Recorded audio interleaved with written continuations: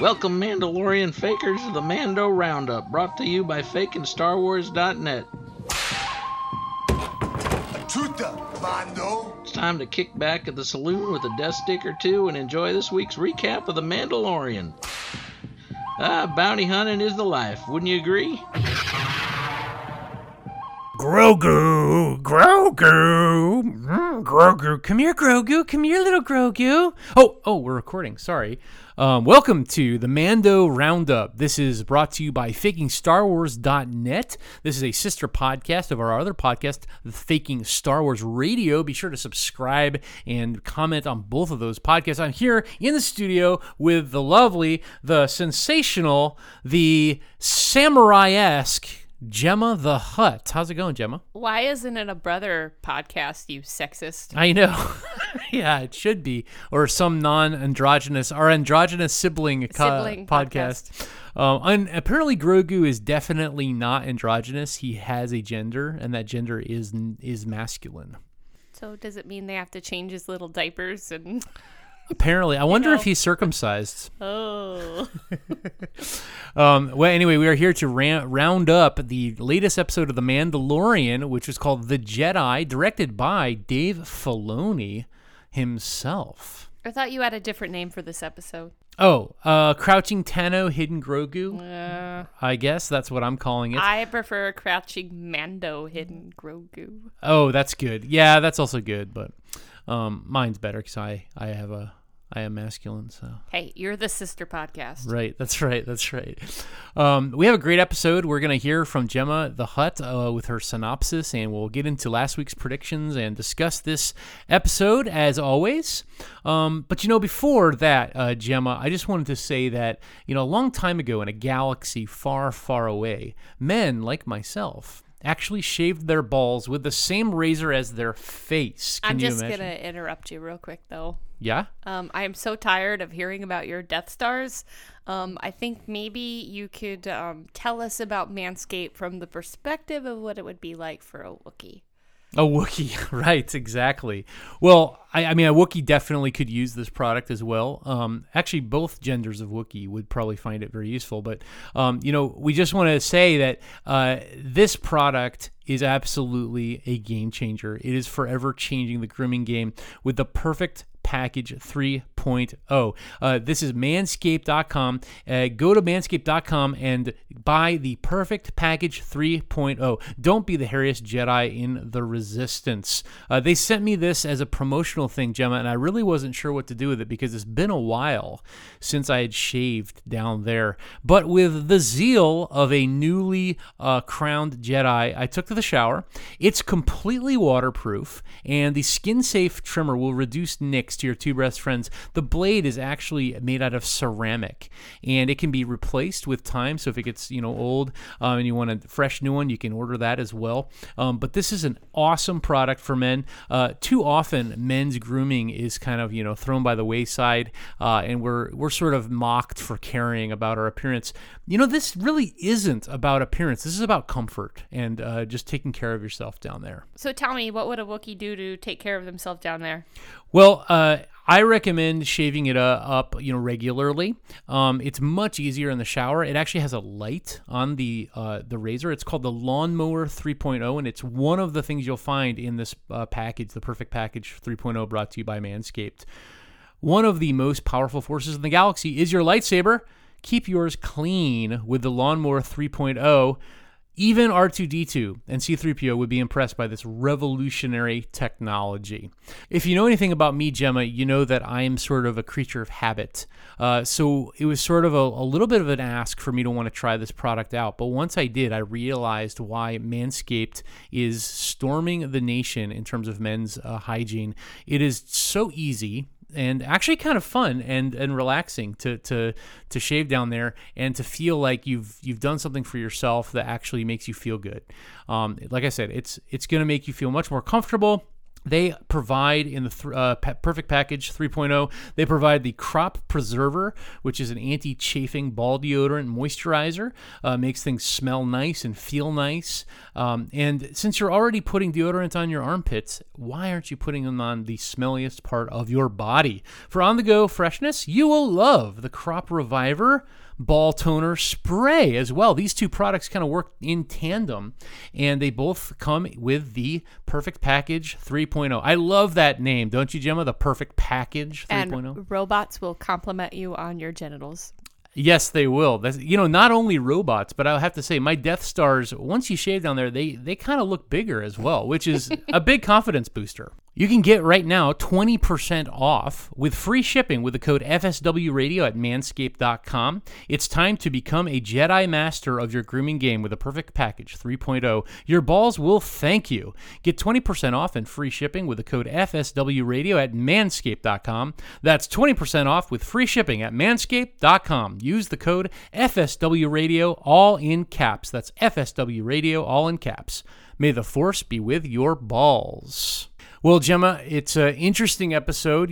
This is the fifth of the season, and I would say, boy, it was a doozy in terms of plot and a lot of exposition. Where are we with last week's predictions? I think you did better than I did again. Yeah, well, I definitely predicted that we're going to see Ahsoka, but as I recall, I thought it was going to be sort of an end-of-episode cliffhanger sort of thing, and that we are going to see Luke Skywalker as well. So, boy, was I wrong about that. You were really, really wrong about that, though, right? But I am mostly right again with saving villages. That's my 100% prediction all the time, so I'm always right. This was a kind of another Save the Village episode with a magistrate, Morgan Elsbeth, her name was, who is in charge of this unfortunate Chinese village. Or is it a Japanese village? I don't know. Korean village. It's yeah. hard to tell. All right. Well, Gemma, would you like to give us your brief synopsis of this week's episode of The Mandalorian? I would love to. That is part of my job here. So the episode starts out like a B-horror movie where something is killing people in the mist. So there's a lot of atmosphere in this episode. That's very memorable. So anyways, the person out there killing people in the mist like a serial killer is Ahsoka Tano. Did I say that right? Ahsoka Tano. How do you spell that? It's spelled Ahsoka. That doesn't make any sense. Anyways, so she's out there and she's like, hey, bad guy in the village, stop being so mean to this village. You got one day to stop being mean to this village. And in the meantime, the Mandalorian single dad lands on this planet because he's looking for daycare. And he's all like, hey, will you be my daycare for Grogu? And she's all like, I can't take care of this Grogu, but like, help me save this village. And then they save the village, and she's like, sorry about your luck, I can't be your daycare. And then she sends him off to some other daycare, and that was the end of it. The Mandalorian has a history now of getting into deals we're going to talk about maybe in a little bit. But, the central tension in this episode is sort of like go into the castle, leave the castle, go back into the castle, leave the castle. Like, I think they went in and out of it like 16 times, either the Mando or Ahsoka. And it's all because this little village is taken over by this woman who seems to be sort of like queen-esque. So, who is the magistrate Morgan Elsbeth, and why is she in this show at all? I don't think there is any reason she's in it, and I don't think she's important at all, because the running theme is save the village, find some daycare. Find some daycare, save the village. So she's just part of saving the village. So is she going to get her own pop doll, or is she not even going to get to that level of stardom? Duper, even I have my own pop doll, and I'm on the Z list, so she's clearly going to get at least 3 different versions of her own pop doll. Pez dispenser, Lego figure with the spear, without the spear. That was kind of a cool thing. She did have a spear. But other than that, I don't think she's important at all. Right. So she's really just there for the plot of this show, this episode. Yeah. But I've been wrong. I've been wrong in the past. I could be wrong now. Yeah, I didn't think she was important at all. Kind of a throwaway villain character. We don't know anything about her. I don't think we're going to find anything about her. So, what does Baby Grogu love about the top to that gear shifter on the Razor Crest so much? That is an important question, which goes back a little bit to the synopsis of the show, which is why is the Mandalorian always trying to look for daycare for this kid? And I think part of the reason is that he just has no idea what this little tiny baby space Pikachu is about, and so he's constantly looking for answers. And so I don't know, the gear shift's a little bit of a hint to the emotional connection and some other meta stuff. I heard somebody say that it might mean that he's obsessed with the Death Star, that he may have spent time on the Death Star in his past life. I think that's looking for Easter eggs and meaning where there is absolutely none. So is this yet another throwaway moment here in The Mandalorian that we will never learn more about, huh? Cute little animals like round shiny things, like cats, ravens, dogs. They all love cute little round shiny things. It's totally normal. End of story, I guess. Nothing to see here. So when is the Mandalorian going to get tired? Poor Din Djarin. When is he going to get tired of making bad deals with people who use him for his Beskar Mando skills? That's like his hobby, though. He just goes around saving villages for peanuts. Yeah, like and little hints. Even like Ahsoka Tano, like a former Jedi, like she's a virtuous woman. She also is like using him to get him to help her like break in and find out where this Grand Admiral Thrawn character is. And then in the end, she's like, no, sorry, I'm not going to help you. You got to go off on your own to some unknown planet, to some precarious mountaintop seeing stone, and just screw you. I'm done with you. I'm feeling really bad for the Mandalorian at this point. Love to see an episode where he doesn't make a bad deal and doesn't promise to save a village. Like, these villagers are like, help us. And he's like, nah, I'm okay. You'd expect a guy of his sort of purview as a bounty hunter to be a little bit more savvy with who he makes deals with, but no, he's very naive about it. Well, he's sheltered. He was in a cult the entire time. Right, and he's just kind of like wandering through this village like, vendor, can you help me? I'm helpless. Let me do you some massive favor for little payback and all. I'm wearing a $12.6 billion armor suit. Can you help me? Yeah. And who calls people vendor? Right. Oh, gosh. That was very cringy. So where there are a lot of like weird references in this to things that people might not have known about, all the way from like Ahsoka Tano's owl, Morai, who's like this spirit force being that's been following her around, sort of like a little lost puppy for years and years. That's in there in a tree. The stuff with Grand Admiral Thrawn, people may not have any idea who that is. So there's all these references to Star Wars canon stuff in the past. So where can casual fans like yourself go to buy a book explaining all the obscure Star Wars references to actually understand anything happening in this show? I mean, I was mildly interested in Grand Admiral Thong, but other than that, I mean, I could take this stuff or leave it. I know they're going to explain it all to me anyways, because it's Disney. Do you even know what color Grand Admiral Thrawn's skin is, Gemma the Hutt? I'm guessing blue or green or red. It is blue. Ooh! Good guess, yeah. So you can always get that between blue, green, and red. That's basically every character ever. He's not turquoise, though, so they'll be going in a new direction if we see him. No. We'll get to him, and he'll be turquoise, and he'll be eating turquoise macaroons. There you go. Drinking turquoise drinks in his turquoise house. Before ruling the galaxy, there's nothing I like to do more than eat turquoise macaroons with my friend, Baby Grogu. No. Yeah. So for people who are not into this, I don't even think that it matters. It's just going to go all over our heads, and then they're going to explain the story in the simplest way possible. But you're kind of more of a nerd, so why don't you tell us more about these obscure references? I mean, I don't actually know that much about Grand Admiral Thrawn, except that there's actually two versions of him. There was the Timothy Zahn trilogy about him, which was basically, I believe, near the end of the Return of the Jedi period after that. And then recently they brought him back in Rebels, Star Wars Rebels, with some new novels, also written by Timothy Zahn and others. But it's a different storyline, and I don't think they intersect perfectly, so they can't, they're like mutually exclusive. But yeah, I mean, he's a very evil-minded Chiss character. He's a genius, so he's like the smartest man in the galaxy. Doesn't use the Force, but he's sinister and evil, and he loves to put people in those round cages that we saw in electrify them. That's kind of his calling card.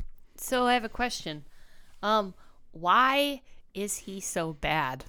That I don't know. I don't know about his backstory or why he hates everybody so much. Maybe if we do get a Grand Admiral Thrawn spinoff miniseries, they'll go into his deep psychosis a little bit more clearly for the superfans. So that's an interesting thing in this series. I think it was one of the themes of this actual episode is like, why is anybody bad? And it's all like, oh, you've had a bad childhood and you're scared of stuff. You're going to be bad. So I don't know if they're really giving Baby Yoda, Grogu, Gogurt, Miracle Grogu. I don't think they're really giving him a fair shot. Yeah, he's basically screwed because he was, he suffered greatly in the Jedi Temple after the Purge and was, dark times is the word that was used. That's sort of Star Wars lingo or euphemism for we don't want to write the backstory yet. Like he got sex trafficked or something? Possibly, yeah, or child trafficked. I mean, maybe he was a slave working on the mines of Kessel, baby Grogu. I don't know if I like this theme of like, ooh, you've had a bad childhood, so you're gonna be a bad guy, definitely. Right. I don't know if I like that. Well, the thing about Baby Grogu that we did learn is that he has been trained. He is sort of a Padawan learner, as it were, and Ahsoka seemed to take to him with great zeal, and she really liked talking to him. And that's what it really surprised me at the end of the episode after she found out the information, presumably that she wanted about Grand Admiral Thrawn. Why doesn't Ahsoka Tano go with Mandalorian at the end to help Baby Grogu? What is she got left on this planet? She's already defeated the magistrate, so what's left for her there? I mean, she's probably going somewhere else, and also she doesn't want to be an au pair because that's a heavy theme in this show. Is he's always looking for a babysitter. Her and Pelimoto can be, and all the ladies in the show are like, no thanks, I've got other things to do. I guess I can see that. I mean, she definitely does seem to have other stuff to do, but in my mind, if I were Ahsoka Tano and I just met this cute little baby who could use the Force, I would be all about that, man. I'd be all over. I mean, she seems like she's a bit of a spinster, She probably never had any children of her own, so This could be like a nice surrogate child for her. Duper. She's got other villages to save. So how disappointed were you that Grogu's name does not start with a Y, much like Yoda or Yaddle? I was 0% disappointed. I like the fact that he's not a Y name, but I do have to say this is a little bit of wokeness for us because for the longest time there were only Y names in Yoda's species, and it was a bit of Y privilege. And so I like to see Disney breaking that down in this liberal era that we are all embodying now. I don't care whether it's Y or not. I just wish they would have come up with something that was a little easier to pronounce, because the only way I could remember it was by saying to myself, Miracle Grow Goo. Miracle Grow Goo. Oh, yes. Or like... because you're like, Goo, Gogurt. Yeah, Grogu. Gorgon, Grogu, the Gorgon, yeah. Yeah, nobody's going to get this right for like months. That's for sure. Well, that's why we got to have a t-shirt on our t-shirt store, bit.ly/FSW merch. That says, my name is Grogu. How did they decide to spell Grogu? And what's its language of origin? We don't know. Those are all amazing details. There's going to be an entire 16-part comic book on the linguistic etymology of the name Grogu, I'm sure. I will be waiting for bated breath for that one. So, Beskar rating on a scale of 1 to 10, I would give this episode about a 7, maybe 6.5, 7. The beginning 5 minutes with Ahsoka Tano were incredible. The interior stuff with the Asian theme, I loved that. But some of the backstory with Grogu was a little thin for me and just seemed sort of like pandering, if you will. Duper, you're being a stingy old fart. I would give this a 9.5. And the only reason I'm not giving it a 10 is that it was really hard to see on a TV during the daytime. It was really dark, wasn't it? It was really dark. It was the lighting was a little bit weird, and that was my only complaint. This was a perfect episode. It had village saving. It had searches for daycare. It had some interesting female characters. You're just being a stingy old Scrooge. A stingy old Grogu, yes. Grogu McDuck. Well, here's my prediction for next episode, which I don't know anything about. I have to be honest. I have not received any leaks about that. So here you go. Are you ready? Sure. I think we're finally going to have an episode of just kind of calmness where nothing really happens. It's going to be basically the Mandalorian and Grogu learning how to play chess or checkers on the Razor Crest, and then maybe suddenly at the end something amazing is going to happen, like say for example Boba Fett shows up. But it's going to be like a total nothing burger of an episode. I'm going to go the opposite way this time because I'm always wrong. I think that actually everything is going to happen in this next episode.